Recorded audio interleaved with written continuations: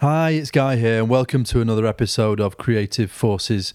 This episode, I speak to the Grammy and Brit Award-winning record producer, Steve Levine. Now, Steve started out as a trainee tape operator at the age of 17 in the business, and he's gone on to enjoy a massively successful career, working with people like The Clash and the Beach Boys, and most famously producing the first 3 Culture Club albums. Steve's a pioneer of digital recording techniques. He's also been named the BPI Producer of the Year. He also runs his own label, Hubris Records, and has appeared on loads of radio and TV programmes talking about music, and a regular guest and sometime presenter on BBC Radio 6 Music. He also has his own radio production company. He's produced several shows, including the really successful documentary series The Record Producers, which featured interviews with some of the biggest names in record production. In this interview, hear how Steve got his big break in the industry at 17. There's a funny story behind that. Hear also what it was like for him and the band when Culture Club's Do You Really Want to Hurt Me became a massive hit.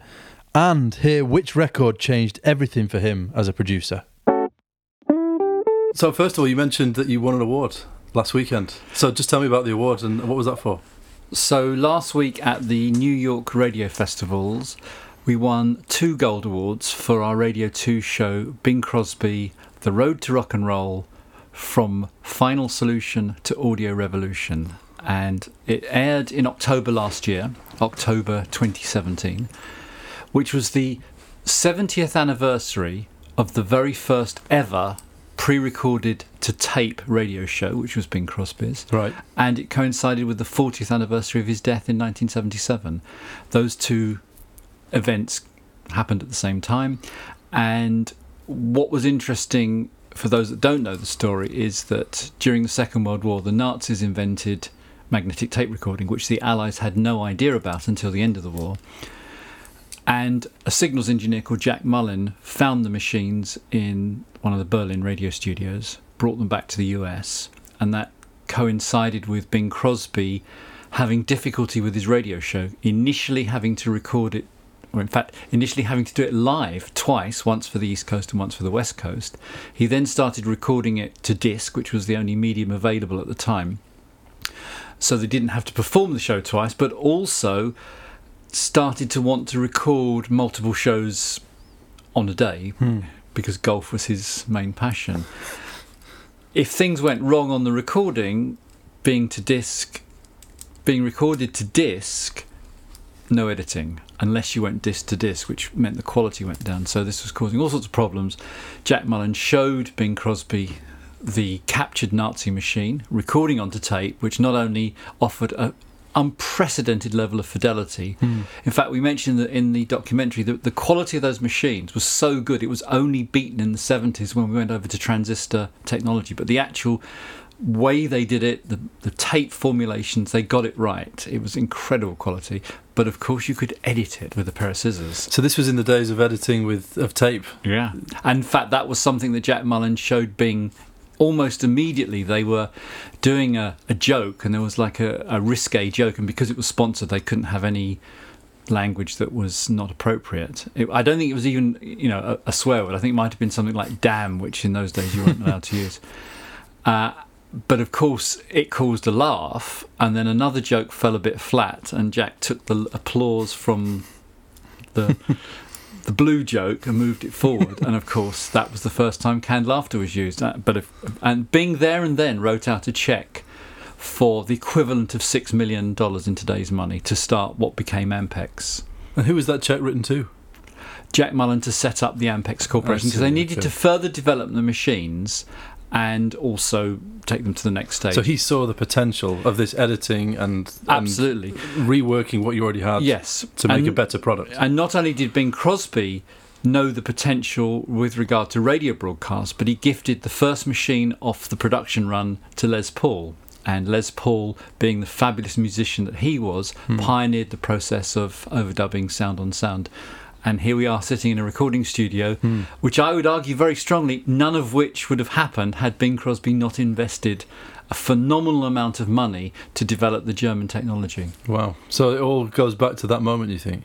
Absolutely. Well, that's why we use the phrase from final solution to audio revolution, because those that know German history also know that during the Nuremberg trials, the Nazis were particularly good at covering their tracks, and there was a small piece of tape.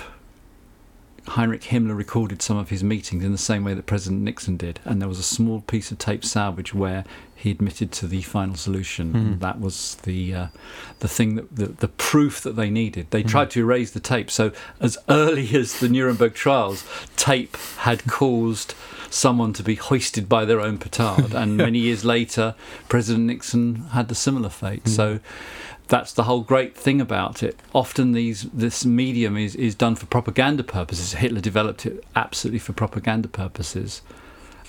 But look what the great things have come out of people using the technology for freedom of speech, for cultural enrichment. It's fantastic. The positive things that have come out of being able to record. You mentioned we're sitting here in your studio. Just tell me a bit about this studio. How long have you had it, and what are we sitting amongst at the moment? Well, I've relocated to Liverpool, and we're coming up to about 5 years. I originally had a studio in London. I used to live in Fulham in London. A couple of things with London. It was getting very noisy because Fulham, as I'm sure everyone's seen recently with the flight path, it used to get really, really noisy. And for something like this that we were recording when I was producing my radio series, the noise was beginning to get obtrusive. I mean, we can hear now it's beautifully quiet. Obviously we're in the middle of an unseasonably hot summer, so I have the air conditioning on, but that's the only noise in the room. The rest of it is completely silent. And I wanted to be able to have a much more silent studio for my radio show. It's not so important when I'm producing a band, because invariably when you're recording lead vocals, you're stopping and starting quite a lot, so noise is less intrusive. But more importantly, the change in the way that bands were, and I use that word bands, we were moving much more towards bands, but not in the traditional sense. So it's not unusual now to see a guitar band with a load of synthesizers. And what's lovely about that is very often the tracks are cut as band performance tracks. Even if they have pre-recorded elements or sequenced elements, the band are still performing essentially live. And I needed a bigger studio to capture that, which is one of the reasons for having a bigger studio now, so I can capture a full live band should I need to. Also, my work with the BBC, I'm now 35 minutes on a good day from Salford, which is great, which makes it nice and handy. And also, it enables me, certainly in the case of Liverpool, there's a lot of emerging talent here. So having a studio like this enables me to develop talent in a way that you can't do in a commercial studio. It's just prohibitively expensive. And how does it compare, your studio today, with the studio when you first started out at CBS? Well, things are different, but then things are the same. So in those days, when I first started in 1975, it was only recording to tape. Digital hadn't been invented. Well, it had been invented, but it wasn't commercially available at that point. And when I first started, it was actually 16 track. We hadn't even moved to 24 tracks. CBS was a late adopter of 24 track. So in the time I was there, so 75 was 16 track. By the time we moved to end of 76, we were moving into 24 track, which made a huge difference. But it was essentially 2-inch tape, 16 track. And the mixing consoles at the time were Neve desks in all of the 3 studios, the kind of desks that people would absolutely go mad for now. But actually, having been there at the time, they were showing their age and they were getting to become unreliable. Irony being that I have a brand new Neve 1073 in this studio, but the quality of the modern modules, whilst they have the sonic fingerprint of that period, they are made to a phenomenally high standard. I mean, they're expensive, but they work. So gone are those days of the crackly pots. And also multiple inputs. So those desks literally had, I think it was 28 inputs and 16 monitors. So the desk I have here in this studio has 96 inputs. So already through the late 70s and 80s, we were expanding the number of inputs and also the signature. We didn't have automated mixing in those days, which we do now.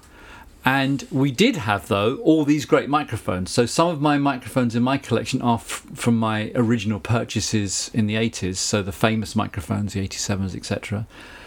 But also some of the synthesizers. Again, it's gone full circle. Many people lust after synthesizers from the mid to late 70s, but they're remanufactured now to a much higher quality. So the ARP Odyssey that I have to my right, I never owned one originally when I was 17, but I have one now. And again, the build quality is fantastic. They're built to last. Well, the thing about modern circuit technology is that lasers cut things very accurately. Flow soldering is very, very accurate. Whilst I love things being handmade, and that's certainly the case with many guitar pedals, but that's very simple technology. For more complicated circuitry, machines actually do a better job and a more accurate job, and its repeatability, so that one machine is going to be pretty much the same as another, and that's important. So yes, this studio is a melting pot of vintage technology and the very latest technology, and they work so well together. They really do, and I think that's what the bands love when they come here, that it's a melting pot of those two worlds.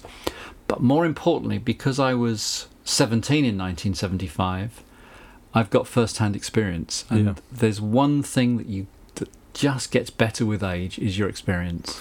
And where was the CBS studio at that time then when you joined? CBS Studios was in Whitfield Street. It just moved to Whitfield Street. Before that, it used to be in Bond Street, but that was before my time. So it was one of the first custom-made buildings to be a studio. So it was a 3-studio complex with a large studio, Studio 1, which we could record an orchestra in. Not a huge orchestra, but a big orchestra. It wasn't as big as Abbey Road or now Air, but it was certainly a fair size. Studio 2 was this kind of cool, hip band studio, and Studio 3 was the sort of whatever was in the other studios that was past its best went upstairs to Studio 3, and that's where we cut all the great demos, where I first got to work with the Clash and the Vibrators and all those bands, because punk was new at that time and they didn't want the polished stuff that was in Studio 2.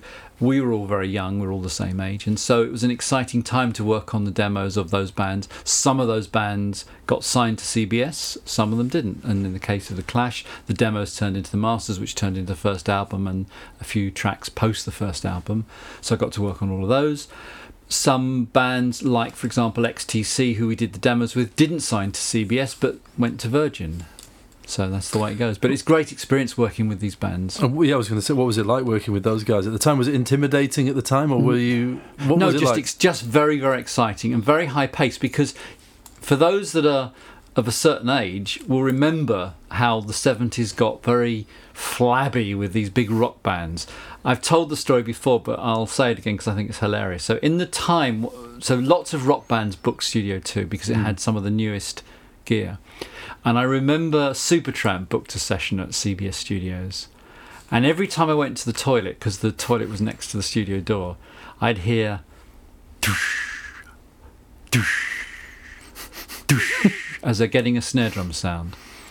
Meanwhile upstairs, I think at those sessions were the Clash, I think it might have been the Drones, I can't remember which ones it was, but in the week they took to get a snare drum sound, we recorded an album. That was what was happening with punk. Okay. It was a real 359 degrees turn of the industry. So instead of concentrating on every single sound being perfect, it was just get the sound of the band down.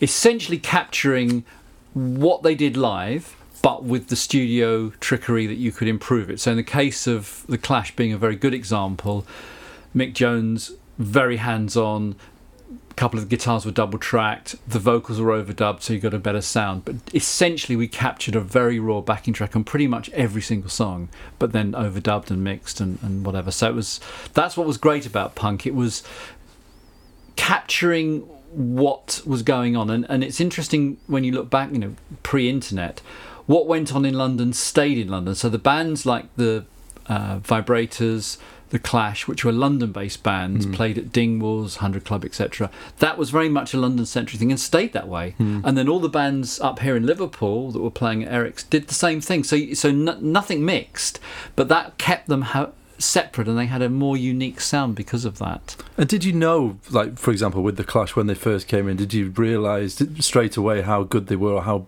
how sort of significant they would be, or is it just a case of another band coming through the door and you dealt with them as it was another band for the first couple of hours, definitely, because we were in that routine. We'd set up and we'd put the screens up and do whatever we wanted. Because presumably you'd have a different band every day or every couple of days. It depended on who the A&R executive was at CBS who'd booked it, because the deal they had was Scout would go to pub, Scout would see band, Scout would go to A&R executive and say, just seen a band in the Dublin Castle, was often the case, one of the smaller pubs. Really good. So they would give them up to 5 days of studio time, Monday to Friday, 10 till 6. And the idea being is that as junior engineers, we would then work on those sessions. So everyone was learning. We'd be learning our craft as working with a band.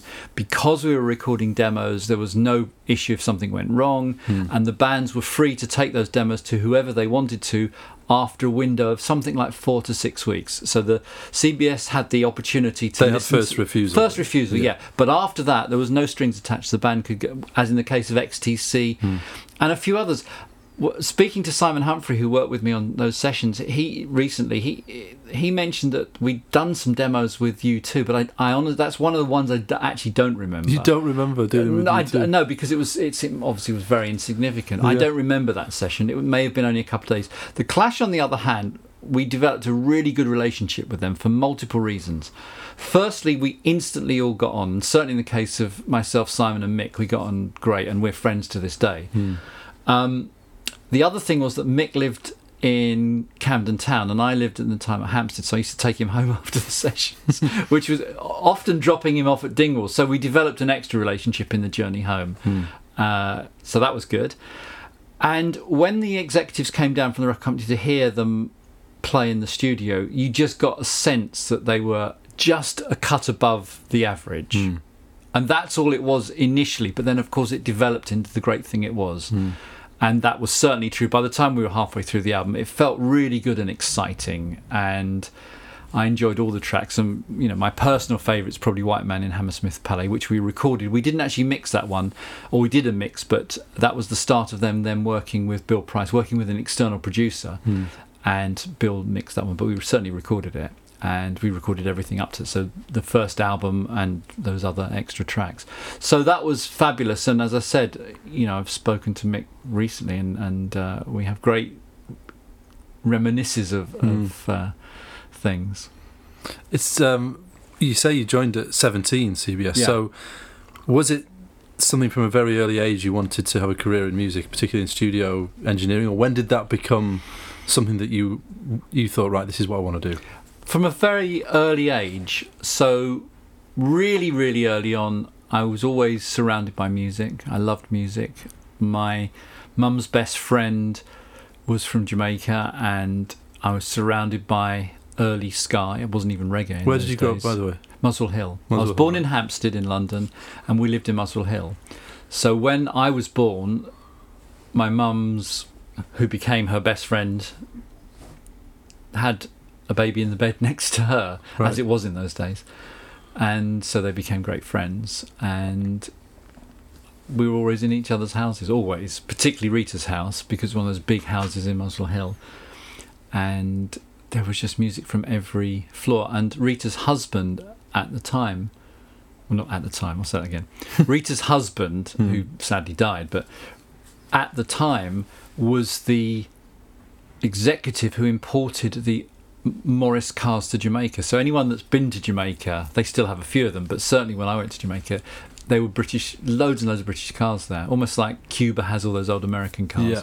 Jamaica had all these British cars. Well, Rita's husband Hassan was the executive, so he was going to Jamaica very, very regularly, or in fact the whole Caribbean very, very regularly, but would always bring back these great records. And so we heard all those early records, Prince Buster, all the great ska records, and often a long time before they were ever played on the radio, if they would ever be played on the radio, because initially they weren't. And when you look back on things, you think they were, but let's remember, there was no Radio 1 until 1967. It was all pirate radio and bizarre stations, so having a record was more important.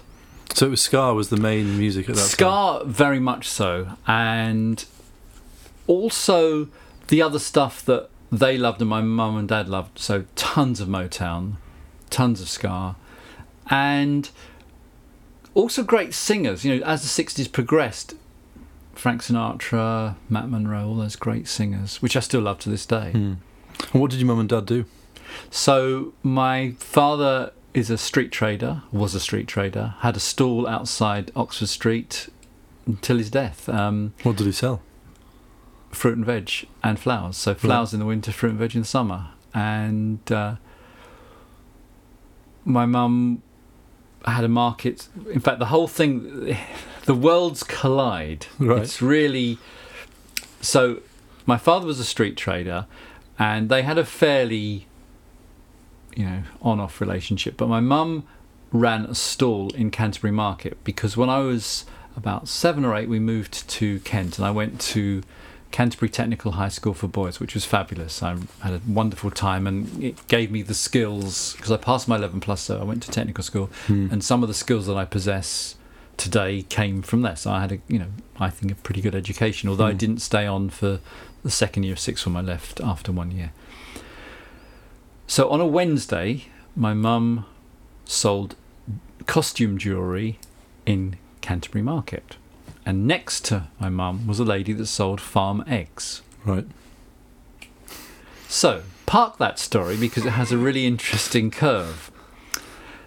During my O-levels, because I was taking chemistry, biology, physics, technical drawing and whatever, because they were all technical things, they're all grouped together as opposed to English and maths. So I'd finished mine.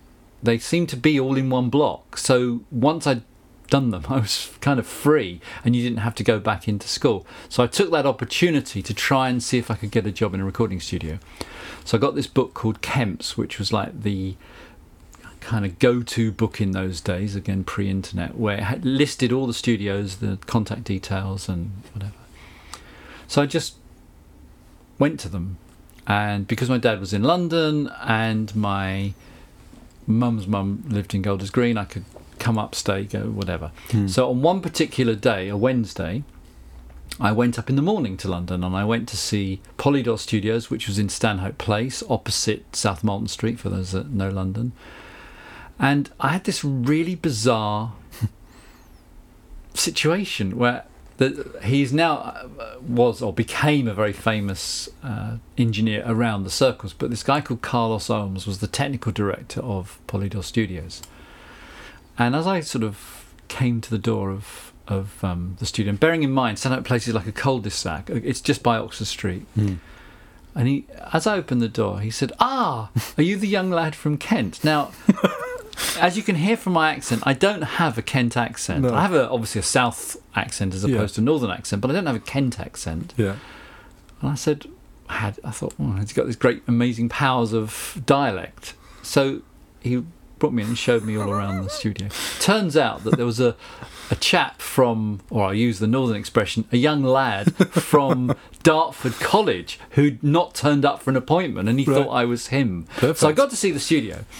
But I'd also made an appointment to go and see CBS Studios, which was round the corner. Yep. So at the other end of Oxford Street, Oxford Circus, moving down to Tottenham Court Road is Whitfield Street, where CBS Studios were.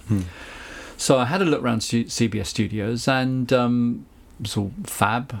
I mean, this would never happen now, that sort of thing. How did you make that initial contact with them then? Did you just call them up and say, "I'd like to come and see it"? Or did you... Yeah, and some of them, I'd written a couple of letters, and I don't think I'd had any replies. So I decided just to go. And because I knew I'd written the letter, I was very confident in saying, "I've written a letter to come for a job," you know. And most people in those days did have those sorts of things, because in a recording studio in those days, you had the lowest run was the tea boy who made the tea and then packed up the mics and cables. The next level up was the tape operator. As we'd mentioned, using analog tape machines in those days required a human being to press stop and start because there weren't any autolocators initially, and also the counters weren't very reliable. So you had to learn as a tape operator where the verse, the chorus, and all those sections were. So if the producer said, "Right, we're going to just record a guitar at the second chorus," you'd go, and you had to be there ready to go. Moving up, assistant engineer often sat by the recording engineer, and then the recording engineer, and then finally the senior recording engineer. So I knew there was opportunity to even be a T-boy. Yeah. There was a clear sort of path that you could Absolutely. take, right, without any experience. Absolutely. Yeah. And it was on-the-job training. Or you could go to like one of those colleges and then get an apprenticeship at the BBC. Because in those days, there weren't the university courses that there are now. And that's a massive change. The level of education that's available for somebody that wants to become an engineer or producer is so much better. I mean, it's fantastic. However, I learnt my craft my way. I don't, one's not better. I guess I get more experience. But then when I have students at my studio, that's one of the things they love, the fact I have got the experience. Anyway, so on this particular Wednesday, and the market is by Canterbury West Station. So I get the train back from London, and it's now maybe 3 or 4 in the afternoon. So the market's beginning to wind down and pack up. So as we're packing up, I'm speaking to my mum and saying, okay, went to Polydor Studios, went to CBS Studios, at which point the egg lady, as we referred to her, went, oh, I didn't know you wanted to be a sound engineer. Right. Where have you been today? And I said, I've just come back from CBS Studios. She said, my son works for CBS Studios. I'm going to call him tonight and say that you were there. So she called her son the next day. And I also had a Saturday job. Right. / weekdays, because I was now free from my exams. So it was Saturday and whatever day. So on the Thursday and the Friday, I was in Cant Menswear. I used to sell menswear in a shop, so I always had pretty sharp clothes. That was the other thing, actually, as a point of reference for the youngsters out there. Make sure you turn up smart and clean. Were you looking sharp on your appointments? Super sharp. Right. I had the finest clothes all through the... it was great because we had a very generous staff discount because it was a private... Was this suited and booted then? Was that the... Not necessarily a suit, but it was definitely smart clothes. Because suits weren't really the thing then, unless you were going to a wedding. Right. But definitely very smart trousers were the thing. The stay press trousers were very popular then, or the flares, which I think were Brutus flares or something. Or even if you had jeans, they were not the worn out type. That it was. But I'm pretty certain I would have worn a pair of stay press or something very smart, because that was definitely the thing then. And they used to have a deal with those base shoes that were very popular then. So I was always pretty dapper. Right. But I think it's important to present yourself correctly. I may have worn a tie, I can't remember, but I certainly would have been smart. I've always been smart. And it's very important when you're going for, people make a decision on whether you got the job in 5 seconds. They really do. So Mike called me. Now I've just revealed the name. It turns out that her son is Mike Ross-Trevor, who is still to this day one of the greatest recording engineers. If anyone's been to the cinema over the last X years, chances are you'll have seen his name if you look at the credits. Right. Mike became a great cinema mixer, but during the 60s and 70s was a very famous engineer. He worked on so many famous tracks, including The Love Affair and The Tremolos, all that great stuff that was on CBS in the 60s. But during the 70s, he was doing a lot of classical music. So he trained me. So essentially what happened was Mike called me and said, well, there is a job available, but I need someone to be my tape op because I'm doing a load of these classical sessions. Why don't you come in for another interview? I'll interview you. So I went for another interview the following week, and he said there and then, well, there's a job for you. When can you start? So I said, well, I can start on Monday. So I literally packed my bags, went to stay with my nan who lived in Golders Green, and started on the Monday. So I never left school, in fact, in terms of with a gap, because the middle of July was the end of my exams and the finish of school. So I pretty much was in the shop doing the Cant Menswear, got the call in the shop. I do remember that because I remember the boss phoning me and said, Steve, CBS Studios are on the line for you. And he said, you got the job. And I said to them, I said, look.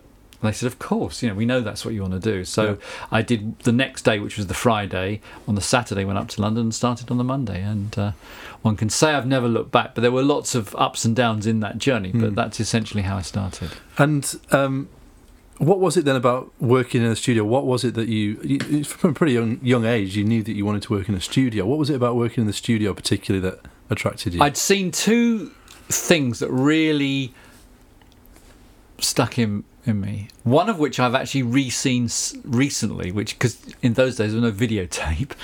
So I remember seeing a Phil Spector documentary on the BBC, and it had Phil in the studio, and this was later in the 60s, so it would have been around the time he was probably cutting River Deep Mountain High. But there were two things that struck me about it. First of all, I wanted to be Phil Spector. And secondly, for those that know the Phil Spector history, his engineer for the majority of Phil Spector's halcyon period was a guy called Larry Levine, spelt exactly the same way that I spell my name, which was unusual in America because a lot of Americans spelt it E-N-E, not I-N-E. Right. Okay. And there's a famous picture that you've seen, that picture where Phil's in black and the desk is there, and the picture always has the credit. Phil Spector with his engineer, Larry Levine, at the controls. Right. And it'd be like holding like two knobs, that's all they had. And I thought, that's kind of what I'd like to do. Because I was always into building stuff at school. As I mentioned, I went to a technical school and we had separate chemistry, biology and physics, but within physics we had a separate module of electronics which if we wanted to take, which I did. So I was really into electronics at school. This was pre-computers, but synthesis was coming through very slowly. But the principles that I use to this day with my modular synthesizers, I was taught that stuff when I was 15 or 16, and I love it. The fact that you see sine waves and you can turn them into something. So I was very, very keen on the technical side of making records. Very keen on that. And then in 1970, two things happened. I remember seeing a documentary with Dave Edmunds in the studio. Now that I think was on something like Nationwide or one of those tea time, the one show of its day, I think. But it showed Dave Edmunds in the studio cutting I Hear You Knocking, where he played all the instruments himself. And then a couple of years later, I saw that very famous, there's bits of it on the internet, of Stevie Wonder creating the trilogy of records that he made, where he was playing most of it. He played himself. everything, didn't he? Pretty much. So I was seeing that side of making records. And that Christmas, I got a cassette machine for my Christmas present, which then allowed me to record things, and I started recording and working out how to record things, and then as always fiddling with things. Now that was a cassette, so it didn't have overdubbing, but I worked out if I put a piece of sellotape on the eraser, I could do a kind of sound on sound. And I just was recording stuff, you know. Were you playing instruments at that time? No, just stuff, recording stuff. And interestingly, the recording situation with instruments. So at school, my friend Paul, who I actually saw very recently because he came to my mum's funeral. So Paul was kind of like the guitarist of the school, and I just always thought the school band sounded so terrible.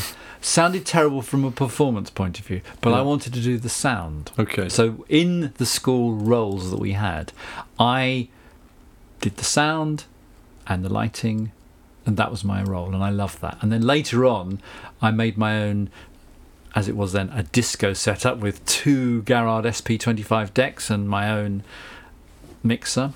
And my physics teacher helped me build this incredible strobe lighting thing, which was very trendy then. So I had a strobe light, which was fantastic. It was really so brilliant because you'd seen things like Status Quo using them with paper plane and things like that. So to have a strobe light was really cool. I made my own.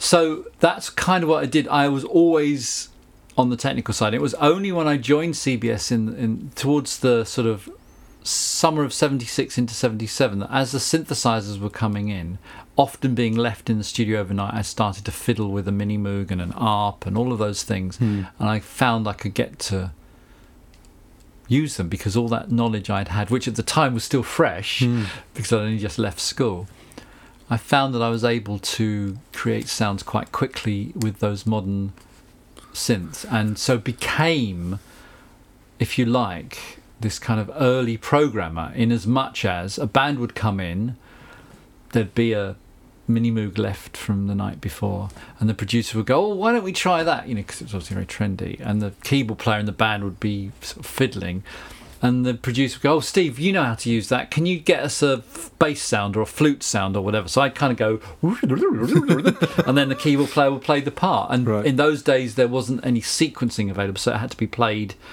as a performance. And I certainly wasn't good enough to do that. But then as sequencing came available, and I remember my friend George having one of the first sequences, I went, oh my God, this is just what I've been looking for. And in those days, it was a very simple arpeggiator, but that allowed me to program in step time and go do do do do or whatever. Was the resistance to that sort of technology though in some quarters, that it should just be the pure instrumentation rather than using synthesizers and stuff? No, it was so exciting because I got to work with bands like Sailor who were absolutely 100% synthesizers, other than 12-string acoustic guitar, which was only ever DI'd, it was never mic'd up, and the acoustic drum track. The rest of it, everything else was synthesizers.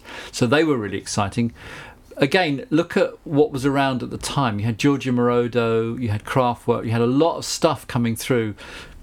The Donna Summer track changed the way that people made records. That's the Giorgio Moroder and Donna Summer. Yeah. I Feel Love. Yeah. 77 that was. And at the height of punk, you've got ding a ding a ding ding ding a ding a ding ding ding a ding. That was whoa. And we had Kraftwerk as well. So and Can, there were lots of great, really, really interesting creative sounds. No, so quite the opposite. The synthesizer was a way of exploring. Even Jeff Beck at the time, I remember his album Blow by Blow, there's a load of synths on that. So, no, synthesizers were the kind of new toy in town. So it was an exciting time very much for everyone. So. And if you go back over your archive, any of these rock bands I've mentioned, they've all got tons of synths on them. Supertramp I mentioned in a condescending way. I love Supertramp. I was only being, hilarious about it. Well, not hilarious, but I was being slightly sarcastic. I think Supertramp made incredible records, and their attention to detail is why they still sound so good today. But there's loads of synthesizers on them, as was with every major band. It was a big deal to have a synth, and in fact often the synthesizer player was booked in their own right. I remember on some of the sessions I worked with, you'd book in people, and more specifically people had the gear, because the synths were so expensive in those days, like ridiculously expensive. So normally a session player would have the Oberheim and come in and play it. And what was it like that? So did you gradually make your way up the sort of the hierarchy then at CBS? Is that how it went? We talked about there was the way in, and then you could move up the ladder. Is that what you did? Well, what happened was I'd already started progressing to assistant engineer on the punk sessions, because that was the way, and it was invariably Simon Humphrey and me, Simon as main engineer, me as assistant on some sessions, and then there was another guy called Dick Palmer, so he'd be main engineer and I'd be assistant. So what then happened was CBS was making the move towards 24 track, but more importantly the move towards automated mixing and needing more channels. So Studio 2 installed what then was the revolutionary MCI recording console. So that had inline faders, meaning that the bottom fader had, say, the microphone on it, and the fader above it was how you listened to it. Now, I hadn't been in the business very long, so I didn't have any baggage, but some of the older engineers found that concept a little bit confusing, because channel 1 could be channel 1, but could be monitoring channel 10. Whereas in the previous Neve configuration, the left-hand side of the console, 1 to 28 was the inputs, and the right-hand side, 1 to 16, was the tape returns. Incredibly simple. You didn't need a manual. It worked out. So when people say, "Oh, that looks like a spaceship," it's only the same thing 28 times. Once you know one, you know them all. Whereas the MCI not only had more inputs, if I remember 52 on that one, it may have been 52 or 40, I think it was 52. But you had essentially double the inputs, which meant you could have a load of microphones on the drums, and it also had automation on the mixing, which was really, really, really, really important. And a new remote control for the tape machine, which you could punch in really fast. So if you were recording a vocal, for example, the job of the tape op was to record when the singer messed up and punch the machine back into record. So you'd play back, bang into record. Not like on a computer, and there's no undo. If you went in the wrong place, you messed it up. But the MCI locator had a rehearse function, so you could if it was a really tricky one, you could say to the singer, "Right, I'm just going to punch it in. I just need to test this, see if it worked," and then you could commit it. That was a great feature. And the autolocator was much more accurate because it was a direct drive machine. And the recording fidelity of those machines was pretty good. The EQ on the desk was fantastic. lots of Americans were already familiar with it. So what happened was, because I helped install the desk, I had an intimate knowledge, back to my electronics background, of how the thing worked. So when American producers came over, which is why CBS got the desk, because they knew it would attract both American independent producers and some of their American stablemates, they sometimes brought their own engineer. In fact, many cases brought their own engineer from America. So they needed an assistant on the session that really knew what was going on. And that was my role. So I jumped from being like a sort of Uber assistant. So on a normal session with the British producers, I was just a tape op / assistant, running around. But with the American sessions, I jumped up a notch because I was assisting the American producer, showing them where the patch bay was, helping out, suggesting microphone choices to what we had available. But more importantly, I knew the desk really well, and then I was super fast at punching in and out. I was so good at that. That was my kind of the two skills I had, which I still have to this day. Punching in and out and tape editing, because in those days, again, you do a lot of tape editing, physical cutting. That was tape. Cutting with was it with the razor blade?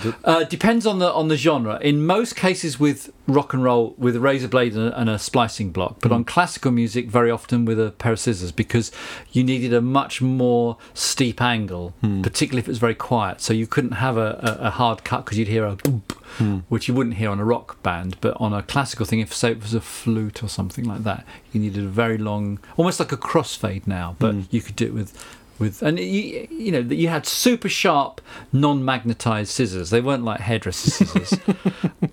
So you went and you could do it, and then the tapes. I've still got my... Was that a bit of a heart-stopping moment though, the first few times? Well, no, what I suppose you get used to it over time. Yeah, but I learned to see, this is back to lessons. I learned a really, really good lesson from Mike.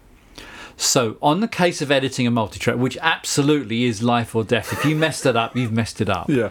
What we used to do was let's say, for example, the job was they've got 2 backing track takes, and we want the intro from take 1, and then cut on the downbeat of the verse for the rest of the song. Let's a simple cut like that. So what we would do is do a very simple mix onto a piece of 1/4-inch tape first.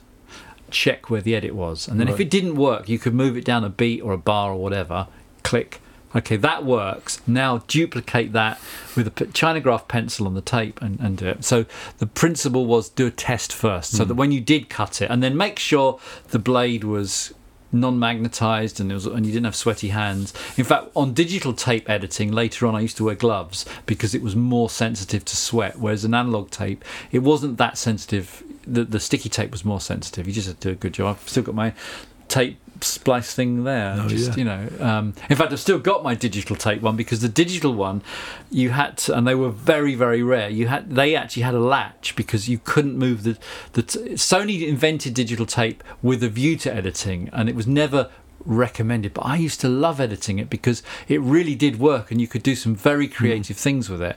And then later on, I had a second machine. I could do tape to tape copies, but in the short term I used to cut the tape all over the place. I loved it, and I thought it worked really well, especially if you cut early on the backing track, because if you make a mistake or something doesn't quite work, you can always fix it with an overdub. Those classic cymbal splashes can hide an edit. Were there any moments where you thought you had, or you actually had, made a big mistake? Okay, I've made 3 or 4 mistakes in my life. One, Mike Ross got me out of a hole, and on the other 2, I've helped get someone else out of the hole. So mistake number 1 was when we were doing a classical session.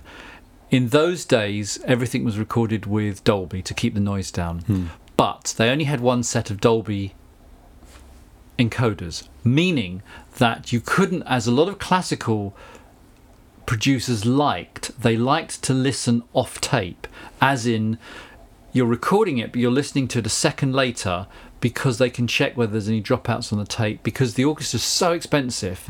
If the performance was correct but there was a technical issue, they could hear it and say, we need to do another take while you're there. The problem was we did a lunch break and I forgot to switch the Dolbys back in, and we did a few little extra bits, and of course typically the producer said, I think we want take 3 edited with take 23, which is an afternoon take, and of course one was Dolby and one wasn't. And so Mike very carefully said, "Yep, that's great. We'll do that for you. It's getting near the end of the session," which was true. He said, "I'll tell you what, Steve and I will just do that for you in our own time, and when you come back tomorrow, we'll have it ready for you." So they went, "Oh, what lovely, thank you." What we then did, as soon as they left, was we recopied the piece that they wanted onto another piece of tape through the Dolby, because you can't cut from one to the other. It was terrible. That was my first and last time I made that mistake. How did that feel when you realised? You never make the same mistake again. You never make the same mistake again, ever. And I mean, in the threshold of things, there's different. So then the other thing that happened was I was working with a producer, and I'd moved up to assistant engineer by then. And on the old 16-track machines, punching in and out was a real skill, hence why I was feathering my own nest. I got pretty good at doing it, but it was quite an involved episode, meaning you had to switch the machine from...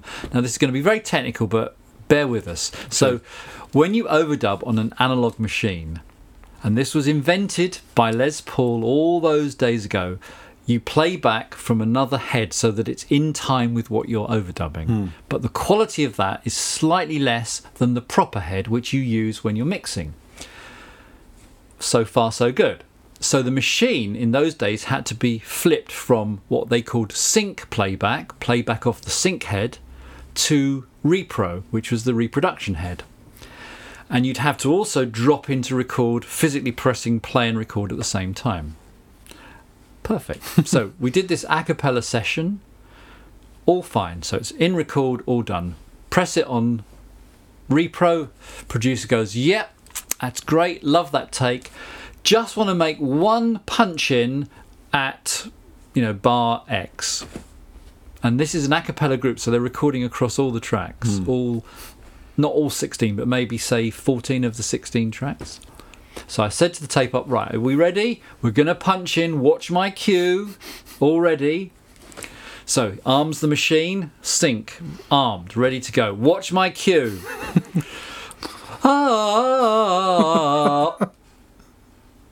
He punched into record. I said, "I didn't give you the cue yet," and he just went straight into it. And then famously, actually, so that recorded over. And then famously, I once worked with Jeff Beck on a group called Up, and he did a guitar solo. Right. And there was a long bit of feedback at the end of the solo, and he said to the tape op, "Watch me for the cue, because I'm going to do some licks at the end. Watch my cue to punch in." And of course, as he punched. For the cue. And then finally, the only other thing I remember, we did a jazz session, which I was the assistant on, and Steve Taylor was the engineer. Steve Taylor was a senior engineer, and I had an assistant under me. And normally what happened was you'd have a reel of tape, and you'd use up the reel of tape, and the tape went from left reel to right reel, and you'd leave it what's called tails out. The reason you did that was that tape would often print through, you have like an echo on it, and if it was too loud you could hear it. So people found that it was much better to have any print through post the signal as opposed to before the signal. So for ease, it was the studio policy to just remove the reels of tape and dispose of the left-hand bit that was blank or rubbish. And the simple way of disposing of that was to hold the reel with your left hand, get a razor blade and slice through it, and it would just all go in the bin. My assistant used the wrong reel and put the razor blade through the recorded side. And both me and Steve went, "Oh my God, what has he just done?" And that was a live session to tape, and that's all there was. Clients come back in. "Okay, can we have in those days, take away a cassette?" Yep, we'll do your cassette. "Oh, it's dinner time now. Why don't you go and have dinner and we'll do you a cassette?" Anyway, so they go off to dinner and we start splicing it back together again, and there's no way we're going to be finished. Right. No way. So we have to think of a ruse. So we decided to take the back out of the machine. So when they came back, they said, "I'm really sorry, there's a problem with the machine." Which wasn't, things did go wrong a lot. It could have been. You'd it was have plausible. the back out, yeah. So they said, "Again, come back tomorrow and we'll have it done." We worked literally all through the night, to the point at which they came in at like 9:30 when we were just finishing and we hadn't been to sleep. And we kind of had a little bit of a wash to try and look like we weren't. We did often. Well, it wasn't uncommon to wear the same clothes for a couple of days in those days. So that was plausible as well. That was plausible. Yeah. Thinking about it, I think we might have actually managed to find some CBS promotional promotional T-shirts, which we may have put on.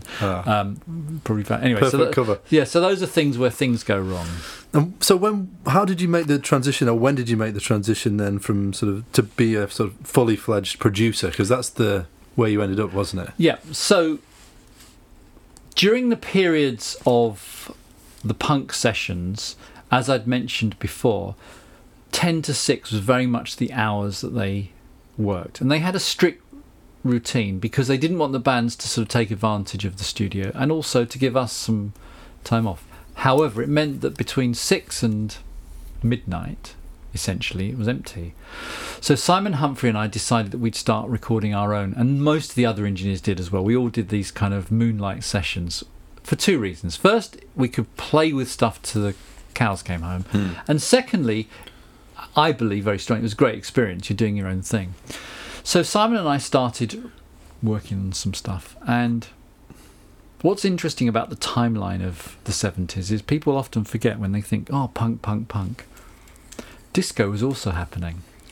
And because of producers like Giorgio Moroder and Sharon and other producers, disco was very producer-led, like it's DJ-led today.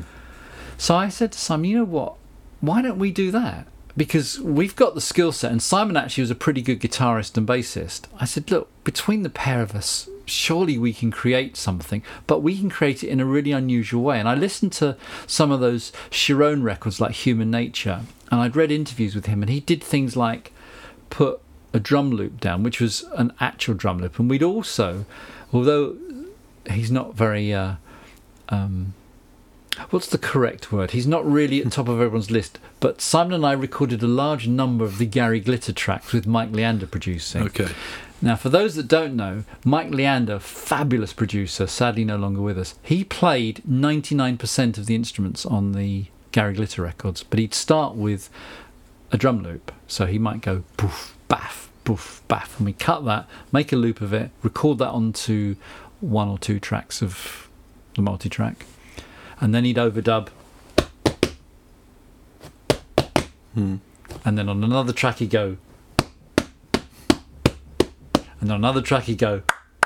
And eventually you have, the famous Gary Glitter beats. Right. And I thought that's a great way of working because it sounds fantastic because you've got control over all of them. I said, why don't we try doing disco like that? So I started by, let's have just a kick drum going. Push, push, push. And luckily most disco records of the day, that was it. It was a 4 on the floor all the way through. And we started doing stuff. Anyway, we ended up with a couple of tracks that were, I thought, pretty good. So I thought we need a female vocal on this because Giorgio Moroder's using female vocals, and a lot of the disco records at the time actually were female lead vocals on that type of thing.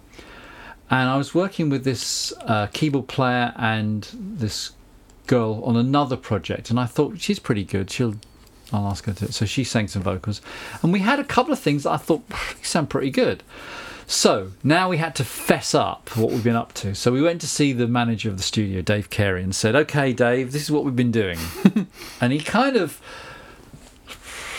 I thought if we offer it to him first, he'll be keen on it because we've been working so hard, and I thought they sounded really good. So he said, "Well, let me take it to the A&R department at CBS," and famously Muff Winwood was executive then, and he didn't like it. So he said, "Well, you're free to do with it what you want." So we went round to various record companies and we got a deal with Satchel Records to release it.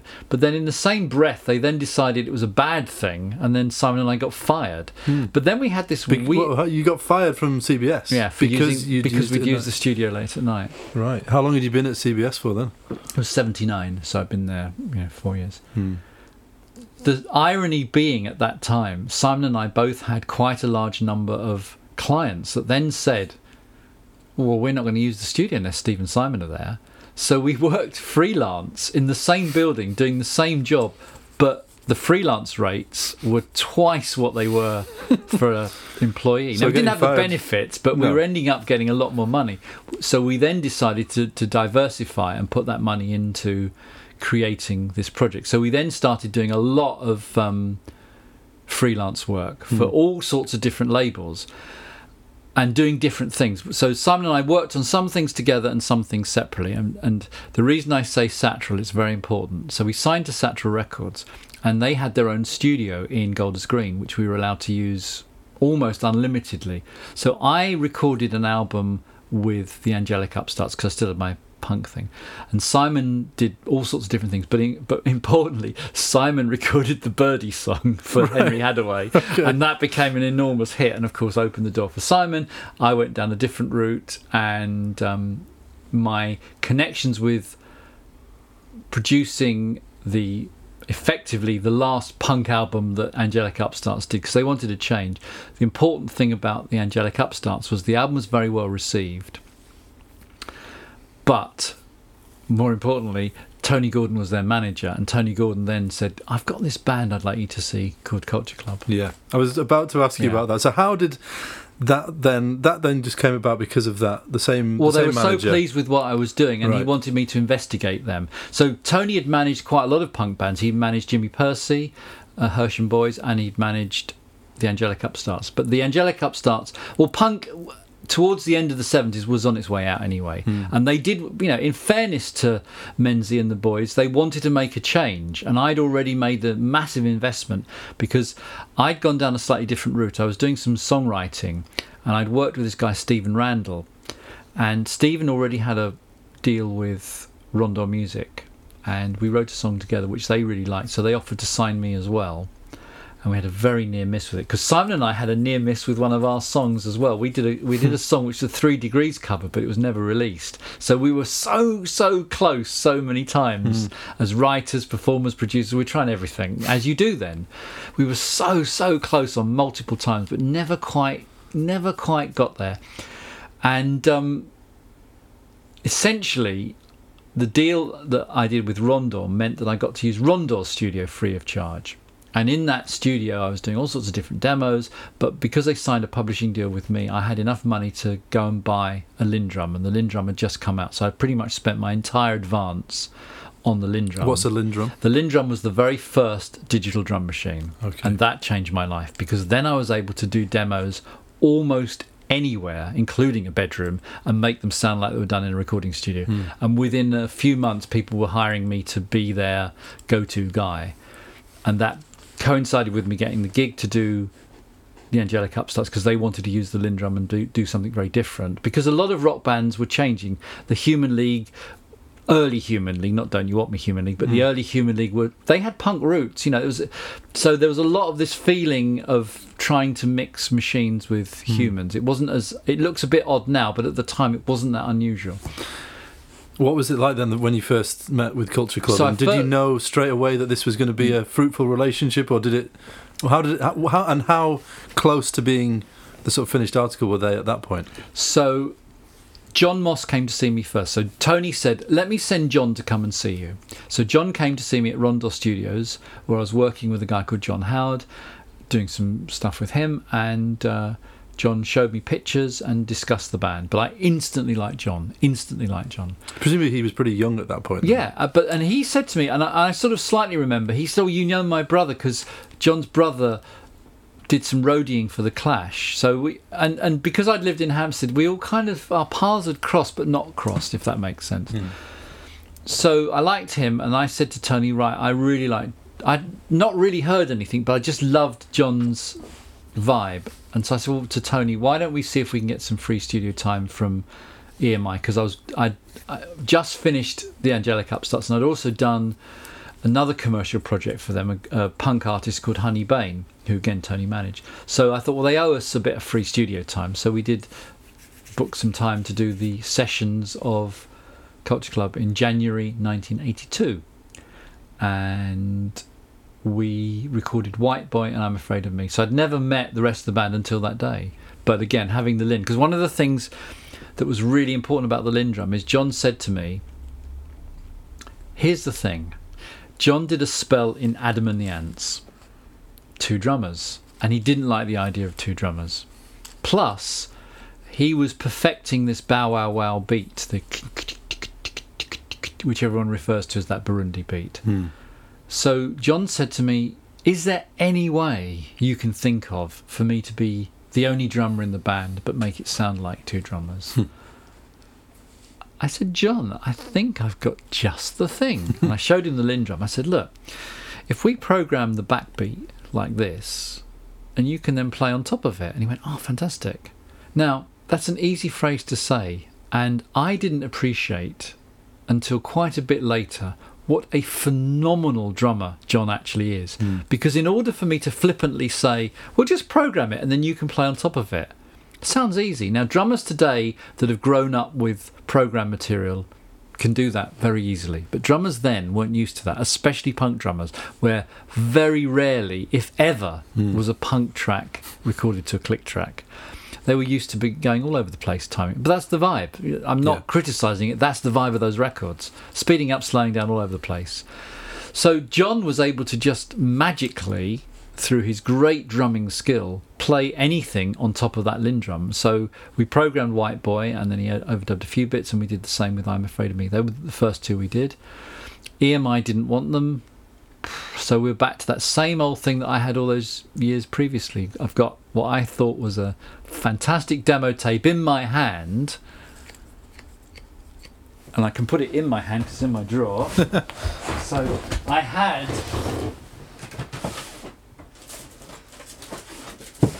he says. It is in my trash. Where is it?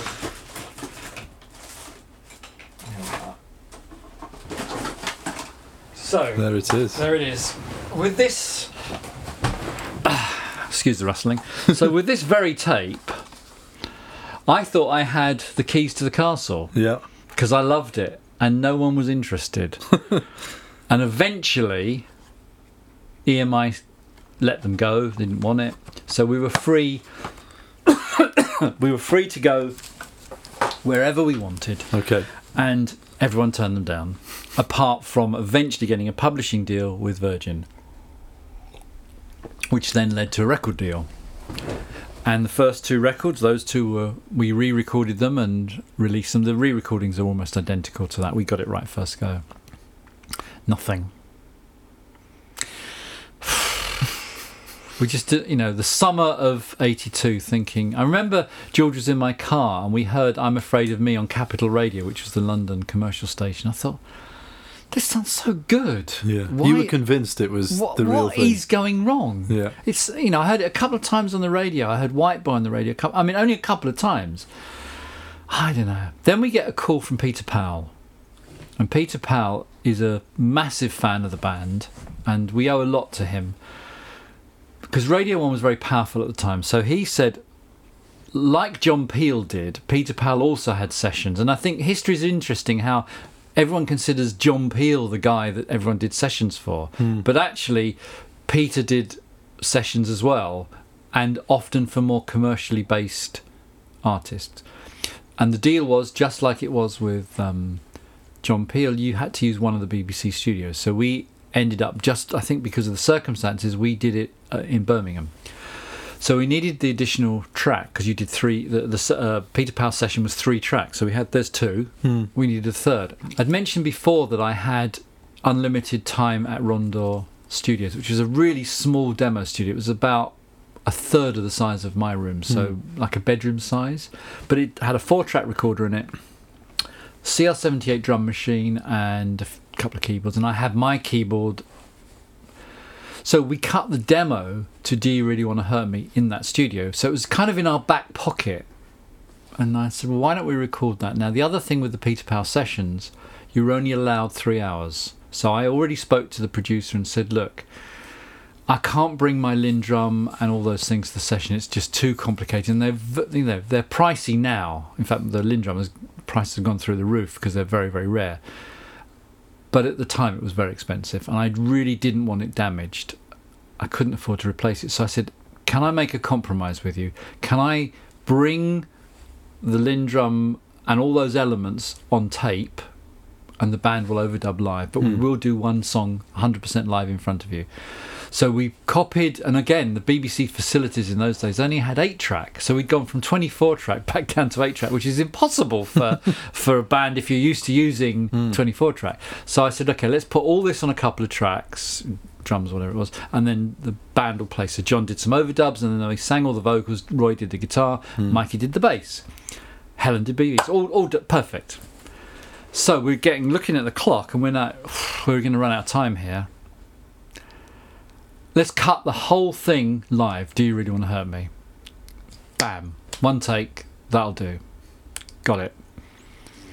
Listening back to it, I thought, we've captured something there that's pretty good, especially given that George did a live vocal. So I said, when we get back to London, we'll record this properly.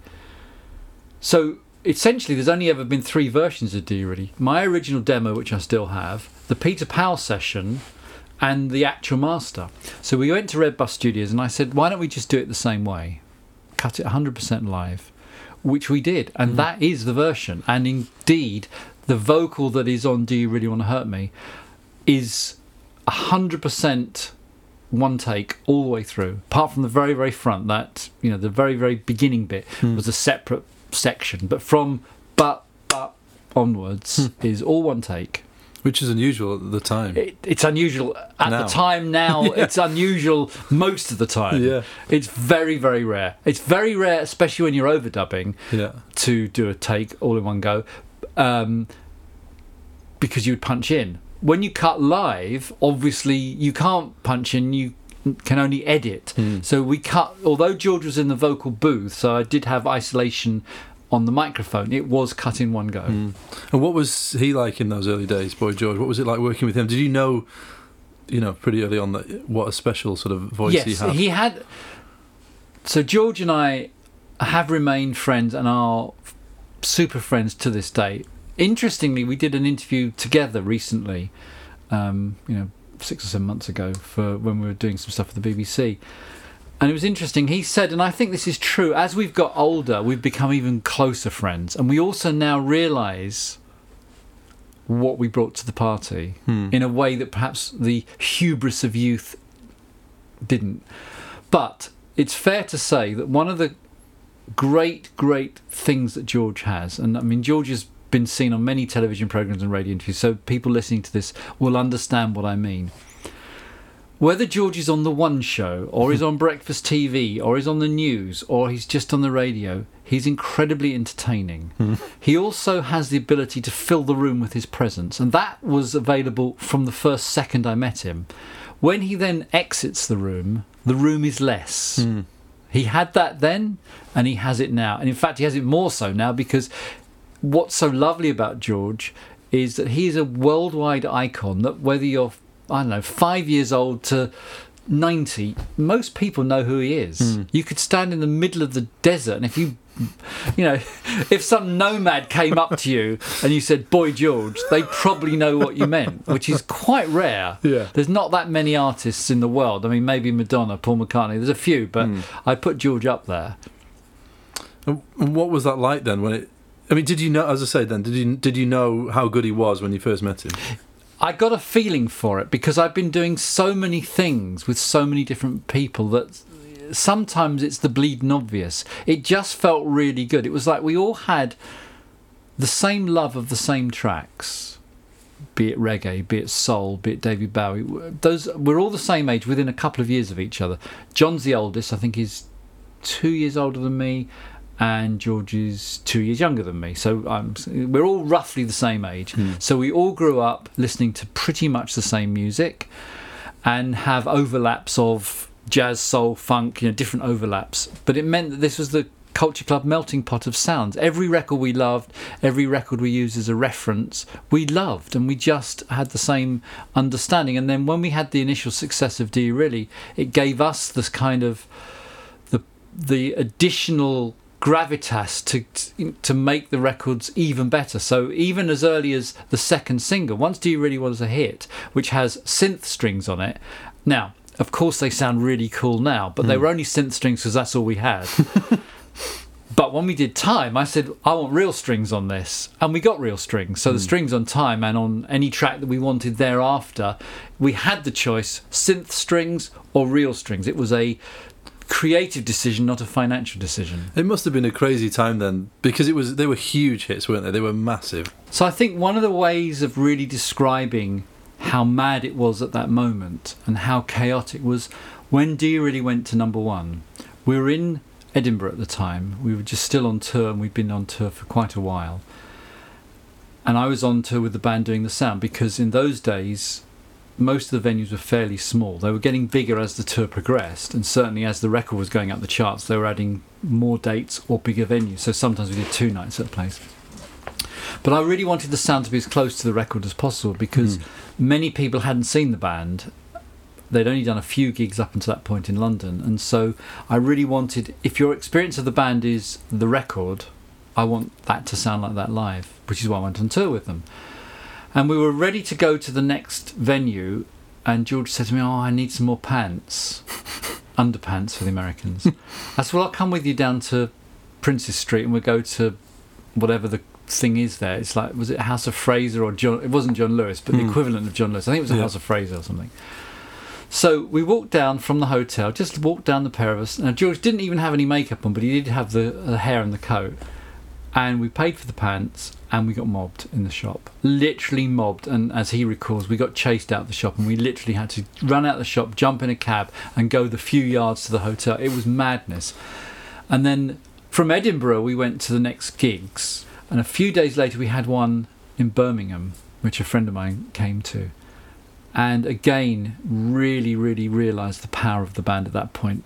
We came off stage, got into the van, but the police hadn't opened the back, and that was just those few seconds where they'd realised we were in the van, and the fans all came round the back and mobbed the van, to the point at which, when you see that black and white footage of the Beatles in those vans, it was like that. It was so frightening, because they were rocking the van and we couldn't drive. And that was the time when George started to really freak out and went, and you just didn't realise how many people were following the band, and most of them were dressed like George. He had a huge following, didn't he? I remember it well. It was a huge phenomenon for a couple of years, wasn't it? Culture Club, and Boy George particularly was such a larger than life character, and a lot of people didn't know what to make of him, did they?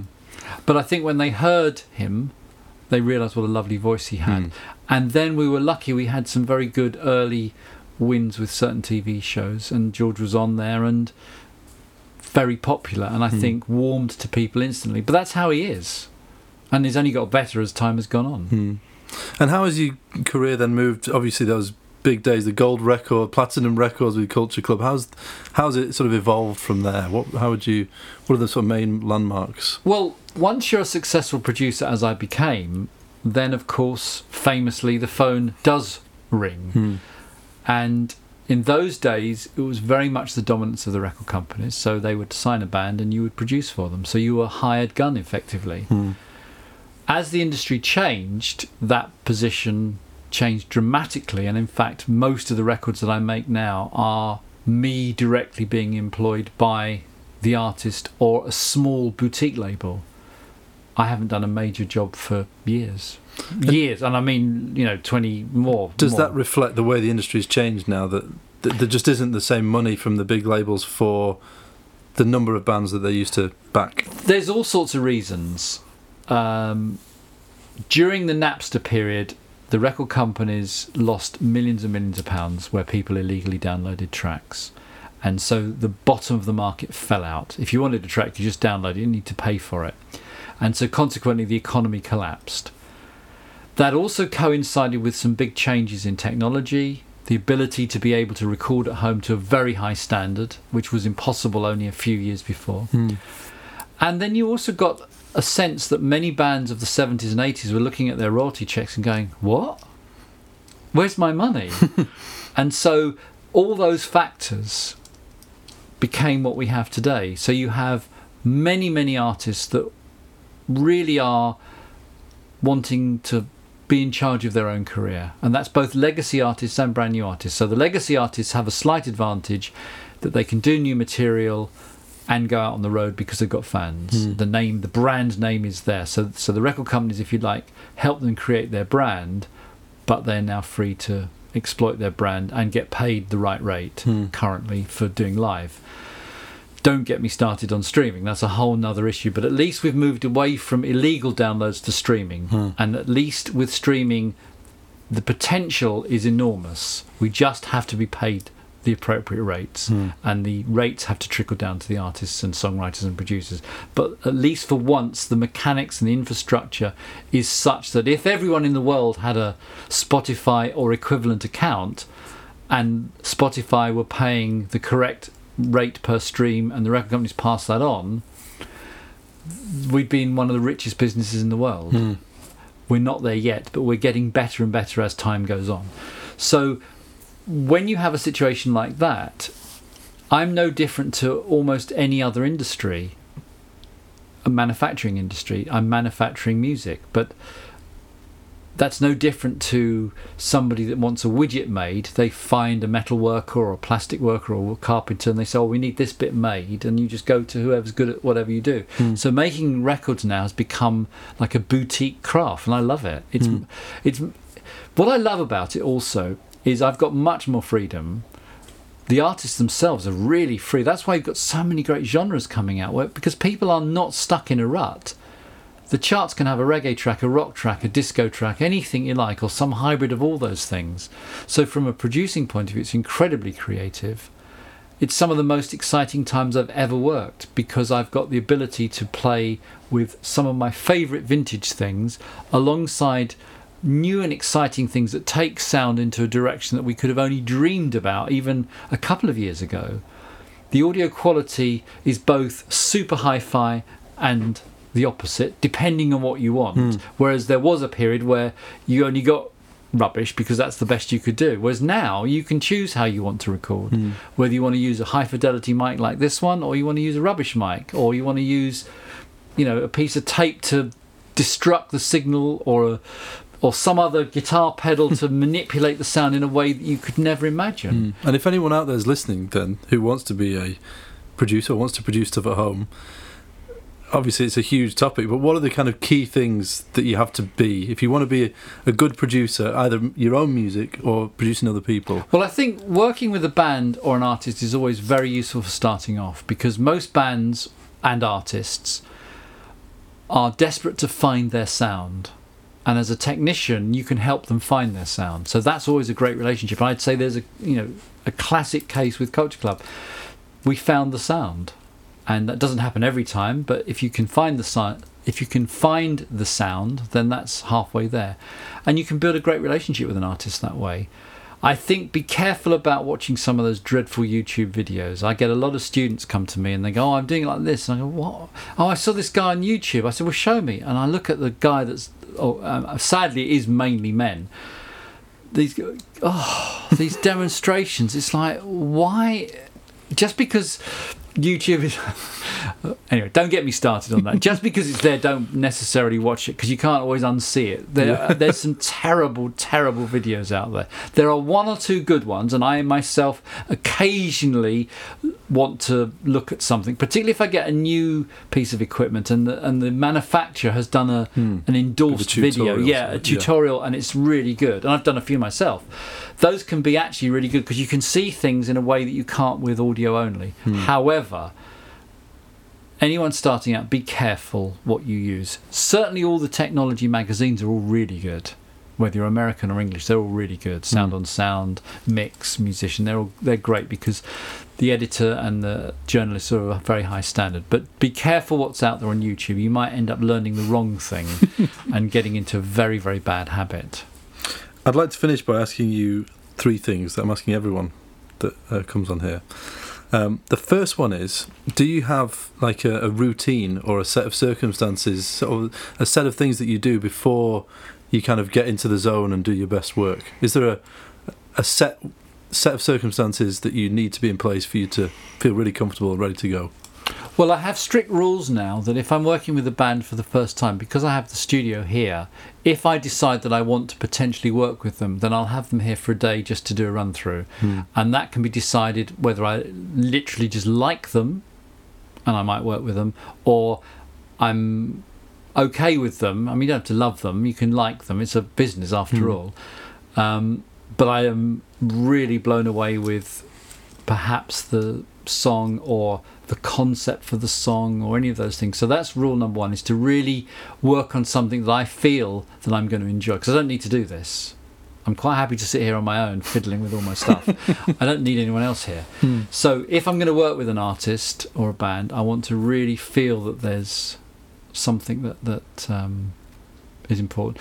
Secondly, in preparation for the session, like I'm doing this week for a session I'm doing next week, is I like to do a bit of maintenance and just double check a few things, change a few things round. There's always an upgrade. Like I was upgrading all my reverbs yesterday because I've introduced a new one, and you learn something all the time. You see, you never stop learning. I bought a new piece of equipment, and the manual is fabulous, but there's a code in the manual of various spring tanks. Now this is very technical, but I'd never seen that code broken down in that way before, but it taught me a valuable thing. I didn't realize that if the code ends in an A versus a B, the orientation of the reverb is important.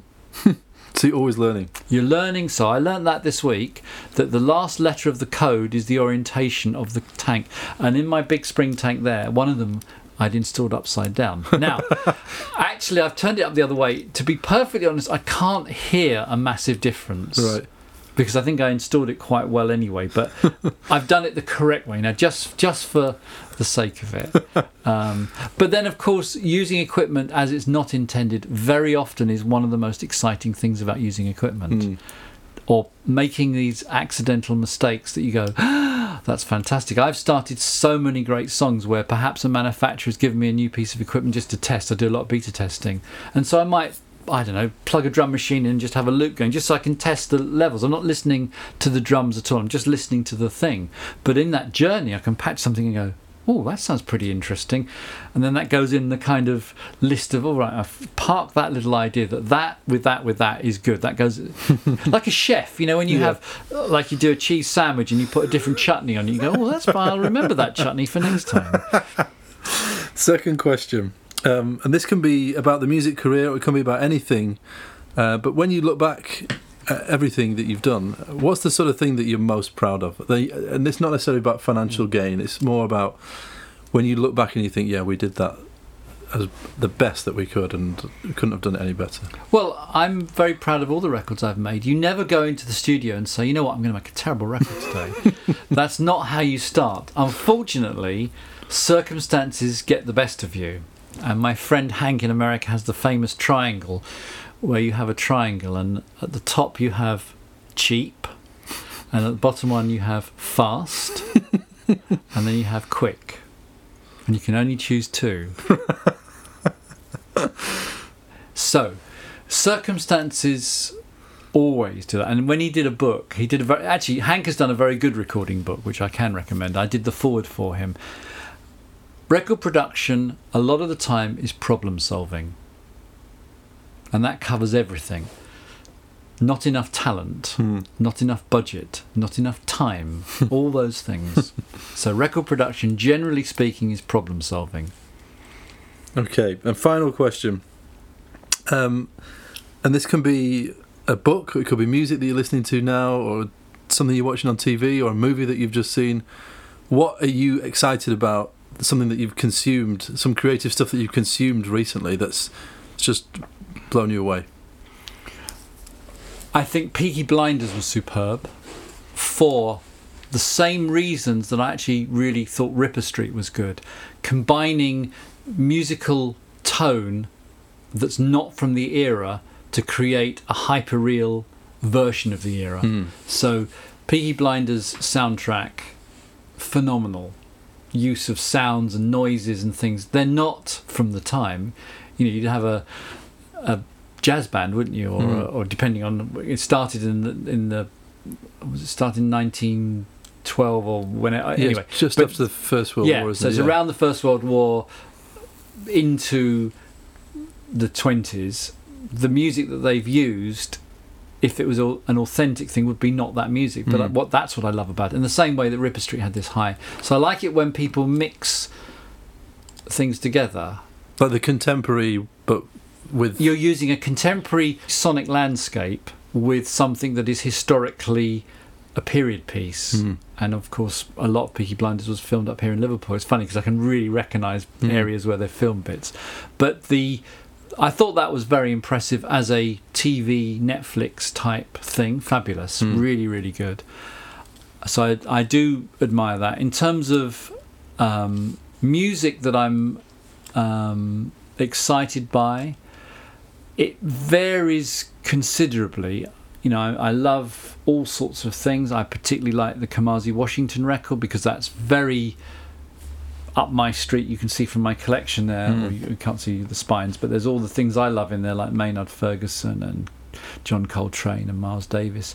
I love all those things, and what I love is that he's broken the 3-minute rule in that many of his songs are played on the radio and they're 6 and 7 minutes and they sound fabulous. So that's a great example of a current artist that is both retro in some of it, but it's modern also in the way that it's approached. And of course, as a producer, I know that those records could have only been made today. The sheer amount of work involved in those records in terms of mixing and production is breathtaking. It would have been impossible to make that record a few years ago with the equipment that was available. You need a modern palette to do that. So that's in music. That's just an artist that I love. Apple Music, because I listen to that a lot, and I travel up and down to London a lot, so I've got plenty of hours to listen to good quality music. So I love the randomness of having things that I hadn't actually anticipated coming up, because I still enjoy music. So that's television and audio. In terms of film, what have I seen recently that I really enjoyed? I've seen quite a few films because we're very fortunate. We've got a very good cinema here. So what have I seen that I've enjoyed? I really enjoyed that Joaquin Phoenix film that was out a few months ago. I haven't seen it. Completely forgotten the title. It was the Paul Anderson one. Okay. Obviously there's Star Wars, which is fabulous and keeps on going, and I remember seeing the first Star Wars when it came out at the Dominion. So there's some great films, and I love the fact now that fidelity is moving forward, and everyone is aware of how great they can make things, and some of the experiences that you have at the cinema, in a good cinema, are breathtaking, and the amount of work that goes into the music, the sound effects, the Foley, it's fantastic. Everyone's pushing the format further to have more surround, better quality. And just finally, actually, what is the one record from a producer's point of view? You're just saying then about the Kamasi Washington and some of the films, all the work that's gone into it. Is there one record that you listen to and you just think, wow, in terms of the production side of things? Depending on the decade, there's different ones. So from the Beatles collection, Strawberry Fields, easy one. That represents Sir George Martin, the role of the record producer quantified in a track where the technology was battling against them, and yet they created this masterpiece. Certainly that would be one from Sir George Martin's block. In terms of American, of course, I have to say something like either God Only Knows or Good Vibrations from the Beach Boys, for exactly the same reasons. A piece of sonic master trickery. And then in the 70s, things like I'm Not in Love, 10cc, for the same reasons again. And then some of Trevor Horn's work, I think Owner of a Lonely Heart with Yes is fantastic, as is ABC, for the same reasons, where it's pushing the envelope of technology. And then more recently, there's some really great bands. I actually really like the American band Real Estate, because I think the sonic colours that they're creating with their guitars, I don't know if you've ever heard them, but no, I haven't. It's really this world they create with their guitar sounds. I really love that. So I'm open to all sorts of things from a producing point of view. There's some great dance records where you can appreciate that the people involved in that particular version are really good. There's a lot of rubbish out there, but when it's good, it can be very good and very creative. The genre itself can be limiting, but if the producer is up to spec, then they can, within that genre, create some lovely, lovely things. I think it's one of the most exciting times for music in a long, long time. And it seems like to me that the thing that you're most excited about is when someone's doing something different and doing something that has not been heard before. Always, as a producer, you're looking for the next thing that's different, to have the edge on someone else, whether that's a sample, whether that's a piece of equipment or a method. And the great thing is, over the years, I've developed methods. So that's really, really important. Like, I'm working on something at the moment. So when I have the students in, they test me with things. And we have all sorts of mad ideas.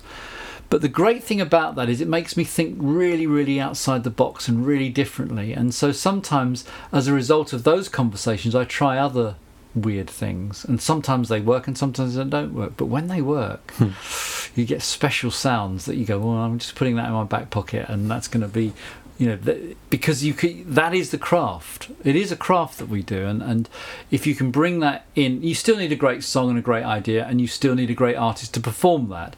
However, all the ingredients have got to be there. If you've got a great song with a terrible singer and a terrible production, a good production can rescue an average song, just about. But when all the pieces are together, then that's when you have a really great record. Steve, many thanks for talking to me. My pleasure.